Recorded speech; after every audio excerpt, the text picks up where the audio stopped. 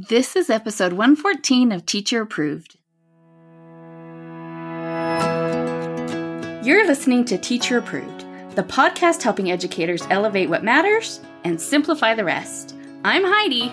And I'm Emily. We're the creators behind Second Story Window, where we give research-based and teacher-approved strategies that make teaching less stressful and more effective. You can check out the show notes and resources from each episode at secondstorywindow.net. We're so glad you're tuning in today. Let's get to the show. Hey there, thanks for joining us today.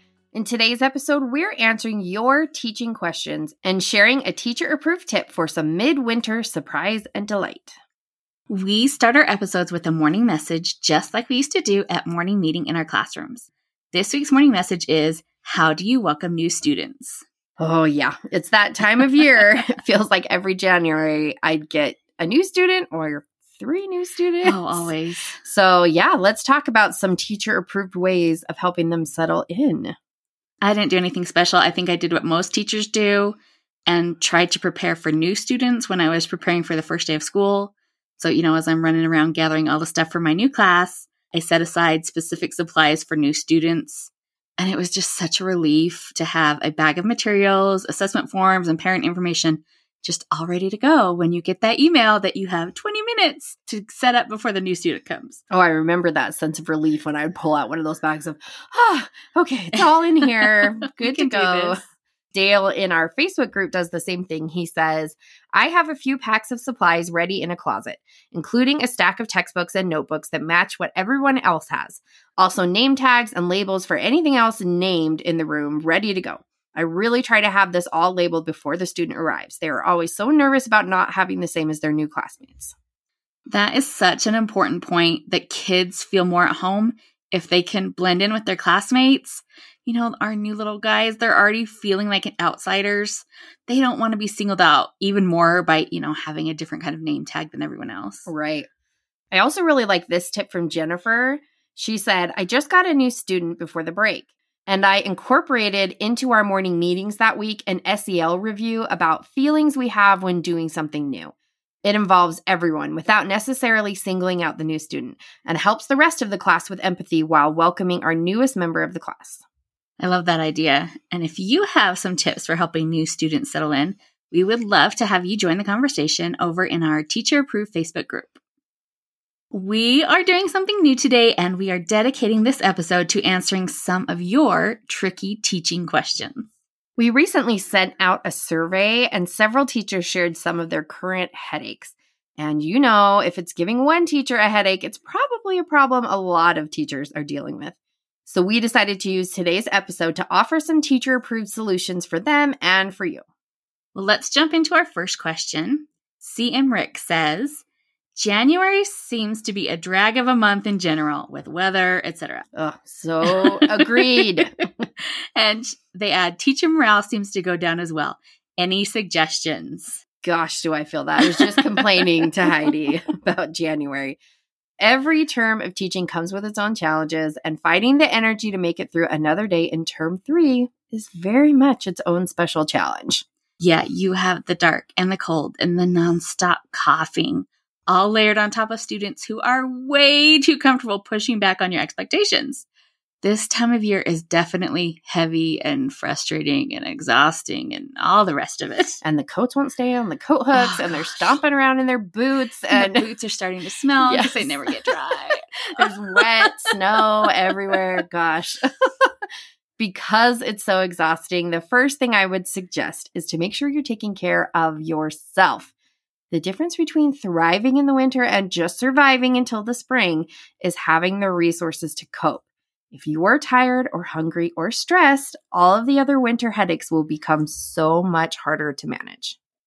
If you are someone that finds taking care of yourself to be a little tricky, you can try treating yourself like a toddler. Think of all the things that we do to keep toddlers from melting down. We give them time to play and explore. We bring along a little bag of snacks. We give them regular meal times and bedtimes and tuck them in with a story and a kiss. Now, toddlers definitely don't appreciate all of those efforts, but I would not turn down the idea of a nanny whose job it was to hand me some goldfish crackers when I felt a little hangry. Well, until it is socially acceptable to have a nanny as an adult, which I'm seriously considering. You have to be your own nanny.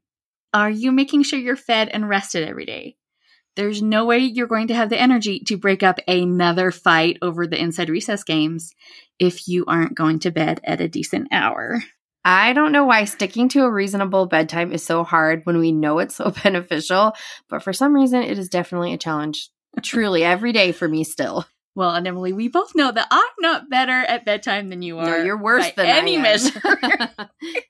And if you are also someone who resists bedtime, maybe you could put a limit on your expectation with something like, I'm only going to bed early this week, and this is not something I have to commit to for the rest of my life.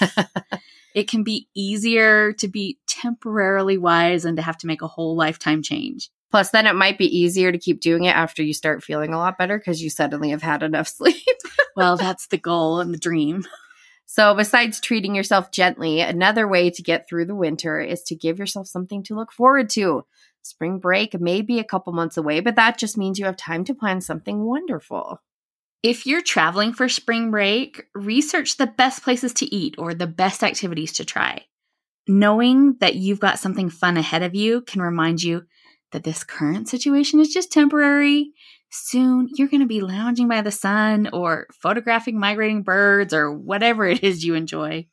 If travel for spring break is not in your plans, you can still give yourself something to look forward to by planning your staycation. Start rounding up the books you want to read or recipes to try or local places you've never visited. Anticipating something fun is a huge mood boost. Probably like a lot of people, January is my least favorite month. And one year I just couldn't handle it. So I looked up a list of those National Day holidays, kind of, those wacky ones. And I chose one a day to celebrate. And I made my calendar so I had something fun to look forward to every day. So, I had a nice bubble bath and bubble bath day. And for Penguin Appreciation Day, I made my students walk around with beanbags on their feet like they were their eggs. My favorite thing is having my students do something where they look really silly because it just gives me so much joy and I just fall in love with them again. And that really did give me a bright spot every day in a month that can feel really long. You should have told me about this last month. I should have been doing this all month. So hopefully those ideas will help you get through the difficult January days. Our next question comes from Whitney. She says, students and parents aren't very supportive of homework. What's something exciting to get them motivated to do homework? Well, can I answer a question with a question? Well, that's very annoying. Oh, I know it's annoying, but I'm going to do it anyway. So my question is, what is your philosophy of homework? As teachers, right, we really value homework, but I think that feeling often comes from our experience as students and not from really examining what's important now that we're the ones in charge. There's been a lot of research on homework since we were kids, and it all basically points to the same conclusion that homework in elementary school doesn't have a huge impact on student success. So really, unless you're required to send homework, which is a different story, maybe you can skip it without worrying that you're damaging your students. But all that being said, in my philosophy of homework, I think it still has a place. Right. So if you're clear on your purpose for homework, it can still benefit students.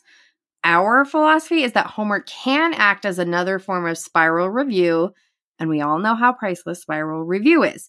If I have a way of adding more review to my student's day, I'm going to take it. Homework can also offer parents a valuable insight into how their student is progressing. If they see maybe that their student is struggling with homework, that can be an alert that maybe their child needs some extra support. But even if you decide that homework is beneficial, it doesn't mean that families will agree. And since homework happens outside your class, the only tools you have to control it are bribery and punishment. And that's how I handled homework when I taught second grade. If a student didn't do it at home, they had to finish it before going out to morning recess. Are you cringing while you say this? I feel like you really bad about it now. The homework assignments were purposefully short and simple. So most of the kids still got a few minutes of recess every day. And if the kids were taking a while and they weren't going to get much recess, I would generally still send them out so they would get some playtime. But my little guys that needed recess the most were the ones who were missing it most often. Isn't that how it always works out? So, teacher guilt for the win there. Okay, so what would you do differently now if you could go back in time? So I think I would still assign homework, but I would make it completely optional. The return rates for mandatory homework and optional homework, it turns out that they are about the same. I believe that. You're either going to do it or not. Yeah, that's it exactly. But the students get much more out of it when you stress that this is extra practice to help them learn and not homework, which feels like a punishment. So I would make a much bigger deal about how it benefits students.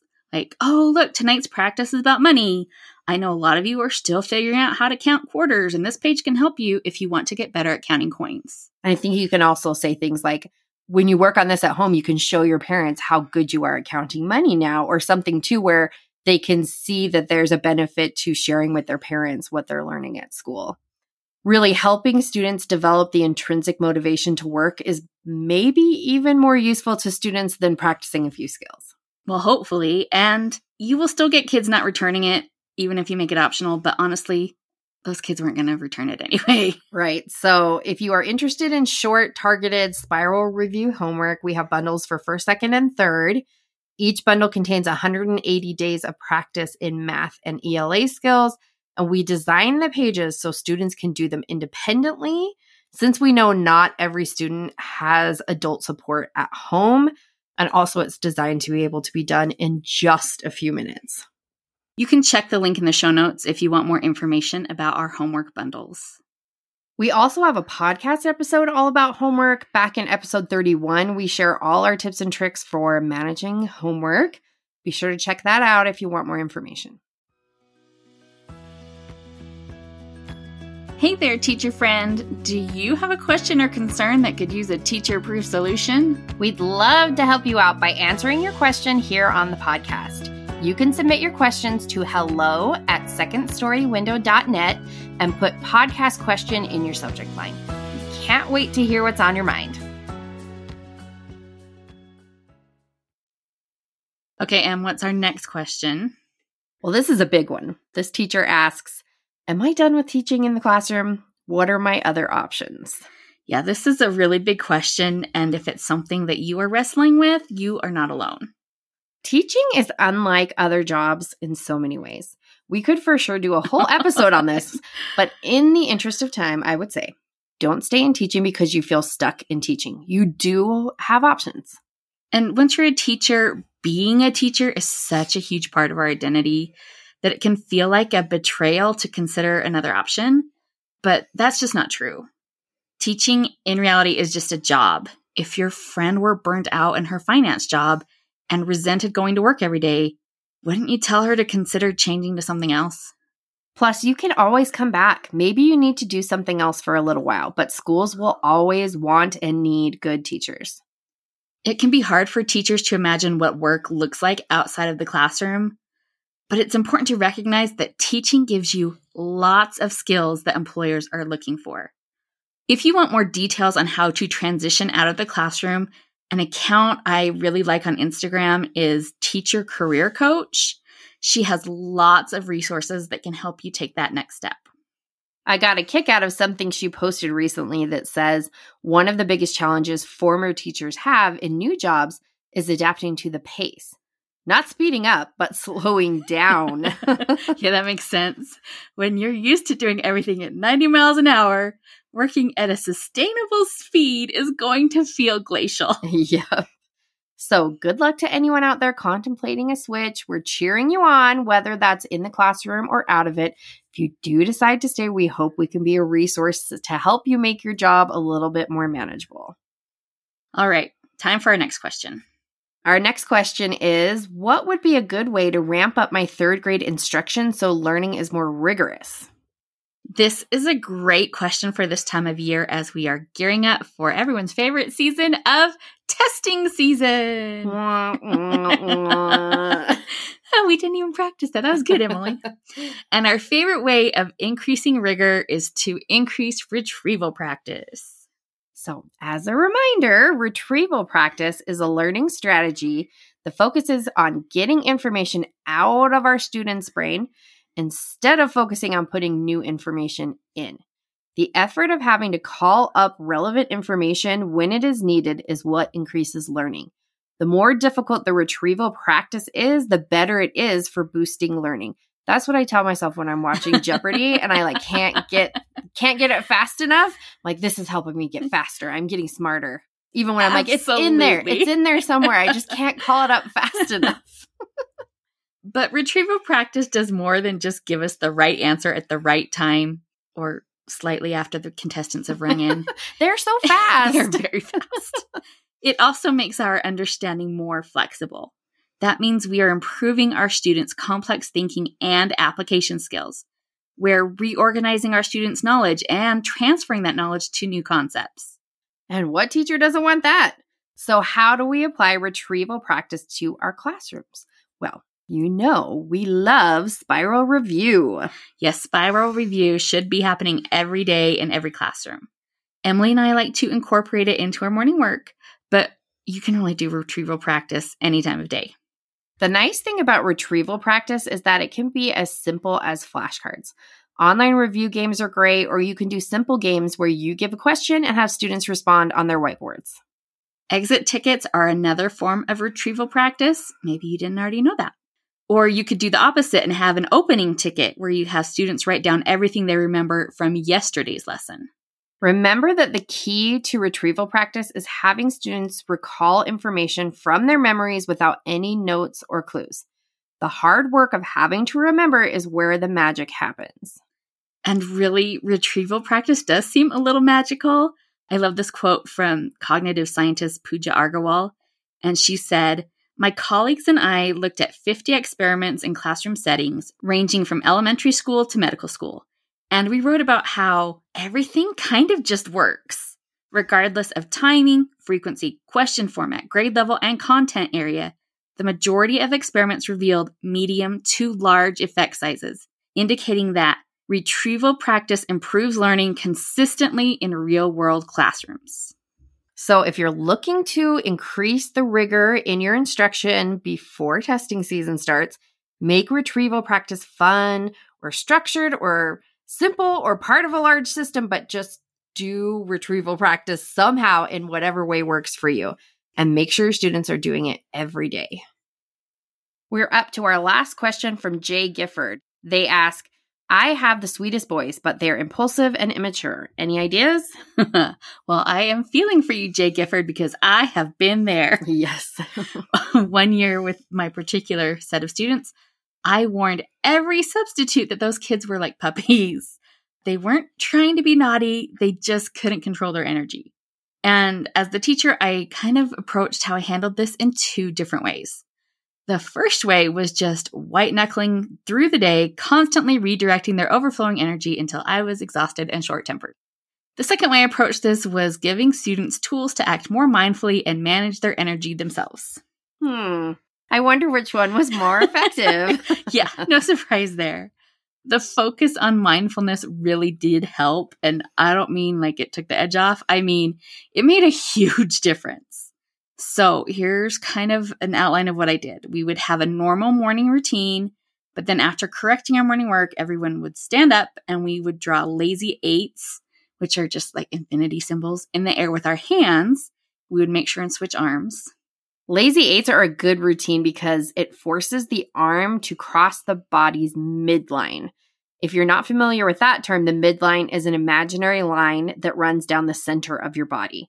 Movements that cross the midline force the hemispheres of your brain to coordinate better. And then after we would do our lazy 8s in the air, we would trace them several times on scratch paper. We would use each hand, switch hands, and then we would do both hands together. And that is really tricky for some of our little guys. Honestly, that feels tricky for me. And then we did morning meeting, just like a normal morning. That particular set of students couldn't handle playing a game. Like they were just that keyed up. So instead of a game, our group activity was a guided meditation that would end in deep breathing. I've mentioned this before. My favorite meditations came from the Relax Kids books, and there's a link to those in the show notes.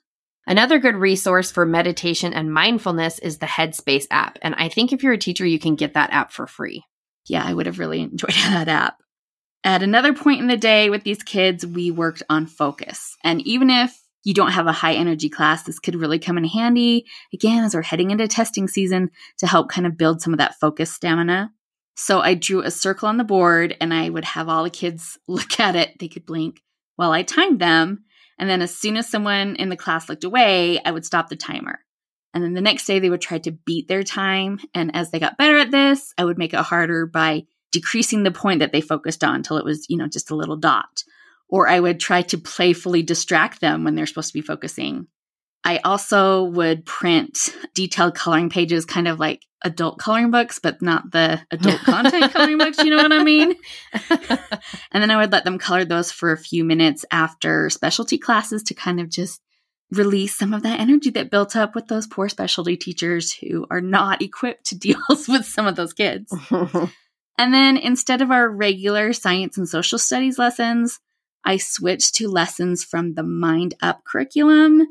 And I did feel a little guilty about this, and I didn't ask for permission because it wasn't officially in the core. But honestly, the kids referred to those lessons throughout the day, like it came up in just classroom conversations.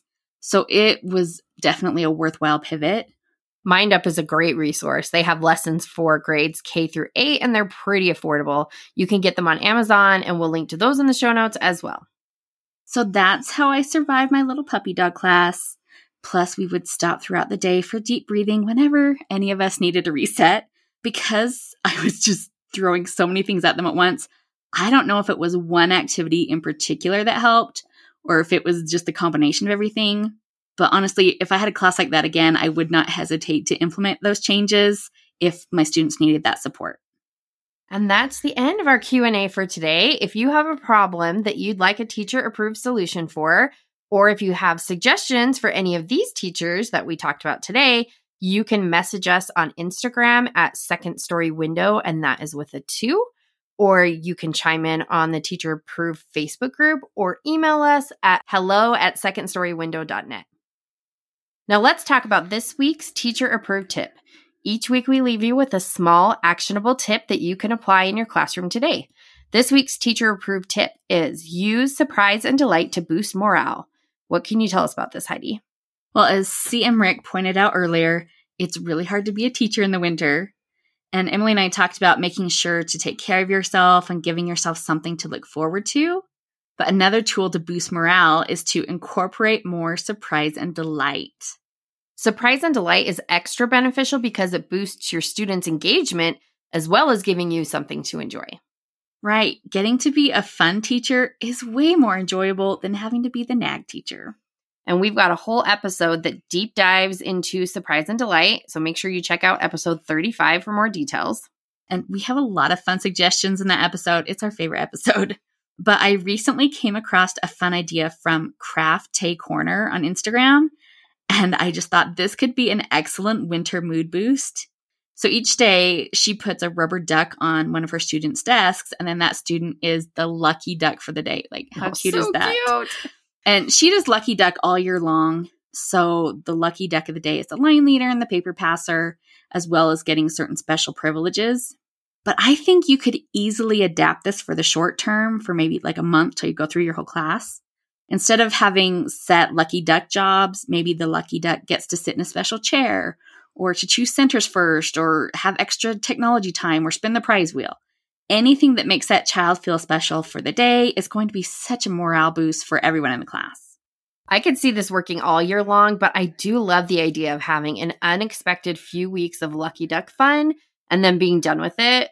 It makes it so special. Plus, and I'm not saying this is vital, but if you wanted an excuse to buy the cute seasonal rubber ducks that Target puts out, this could be your answer.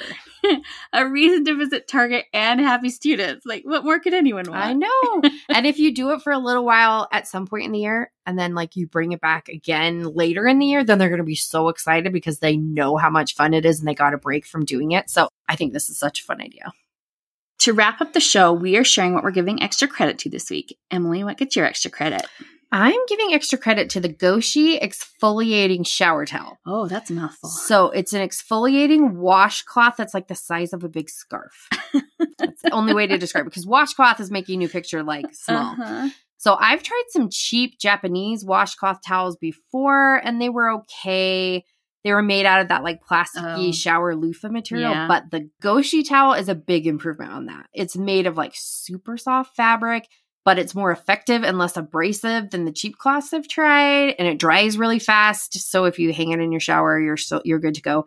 And my skin feels so smooth and soft after using it, and your lotion will go on so nice. I'll have to give that a try. Yes, good for winter especially. Yes, definitely. What are you giving extra credit to? So my extra credit goes to a show I just discovered on PBS called Miriam and Alan Lost in Scotland. So it follows actors Miriam Margolyes and Alan Cumming as they tour around Scotland in an RV. And if you know those actors, just the thought of that is hilarious. It's really just everything you want in a travel show. It's funny. It's heartfelt. You see tiny corners of Scotland that don't normally make it into the travel shows. And Miriam Margolyes is a live wire, just to put that mildly. Oh yeah, she is something. Yeah, with a very earthy sense of humor. And it's just really extra entertaining trying to watch Alan cope with that. It's very funny. I'm going to have to check that out. That's it for today's episode. Thanks to everyone who sent in questions. And if you have a headache that needs a teacher-approved solution, make sure to reach out to us at hello@secondstorywindow.net or on Instagram at secondstorywindow, and that's with it too. We hope you enjoyed this episode of Teacher Approved. I'm Heidi. And I'm Emily. Thank you for listening. Be sure to follow or subscribe in your podcast app so that you never miss an episode. You can connect with us and other teachers in the Teacher Approved Facebook group. We'll see you here next week. Bye for now. Bye.